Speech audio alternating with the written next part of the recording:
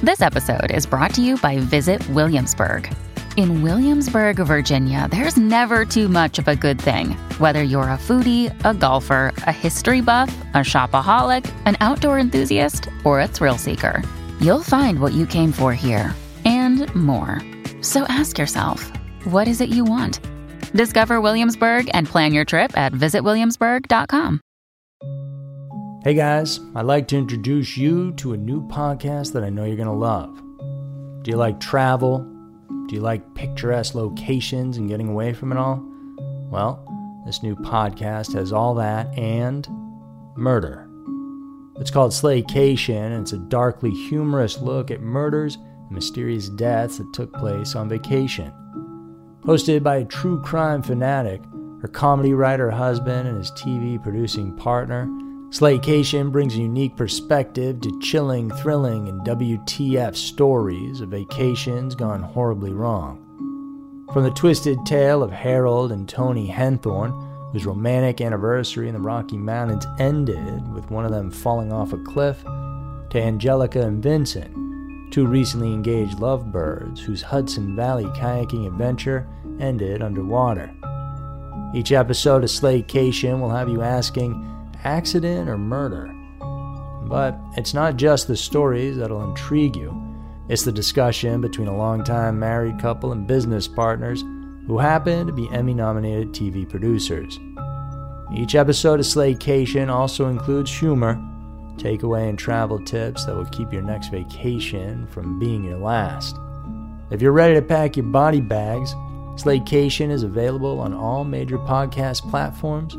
Search for Slaycation on Apple Podcasts, Spotify, or wherever you get your podcasts. Welcome back, everyone, to another episode of Twisted News, where we get you up to speed on some of the weirdest true crime stories currently happening in the world.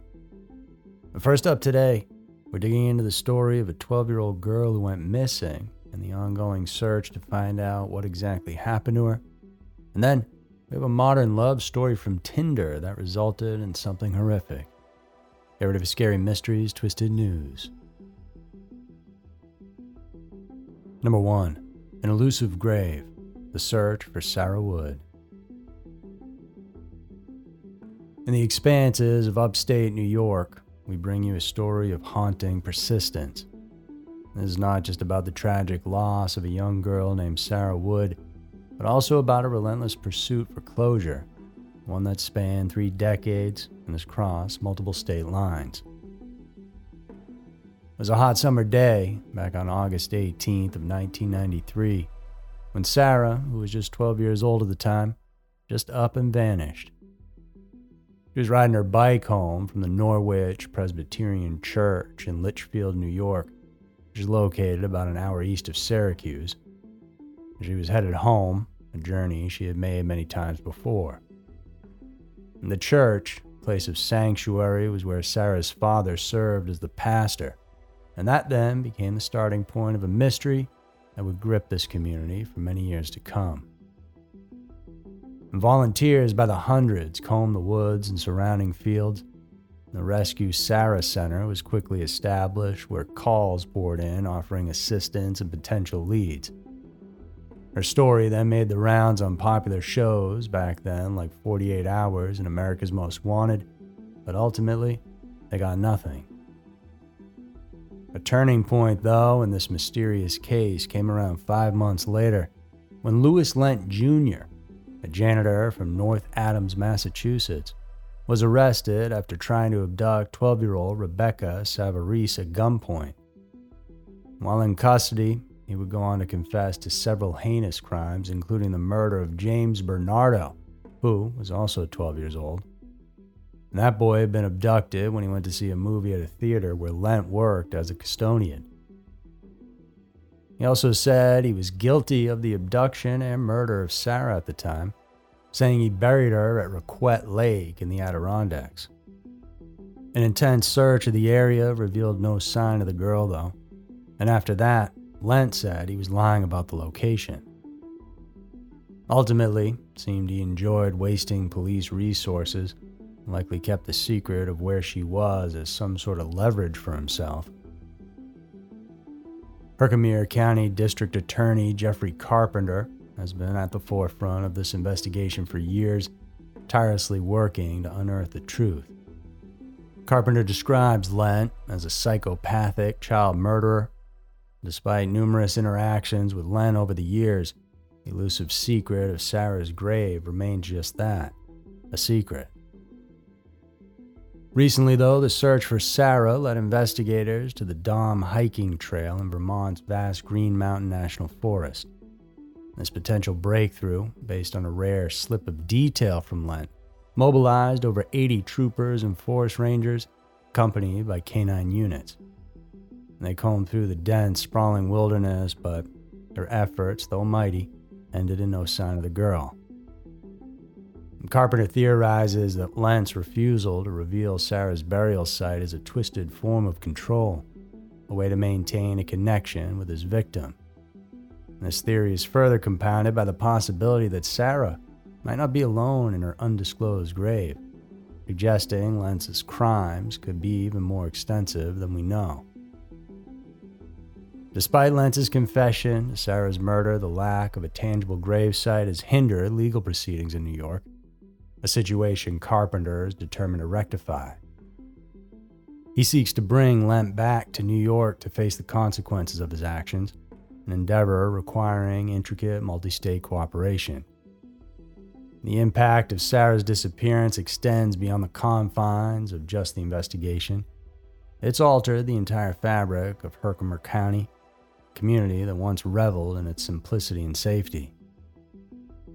And Sara's case has become more than a professional obligation for all those involved. It's evolved into a personal crusade.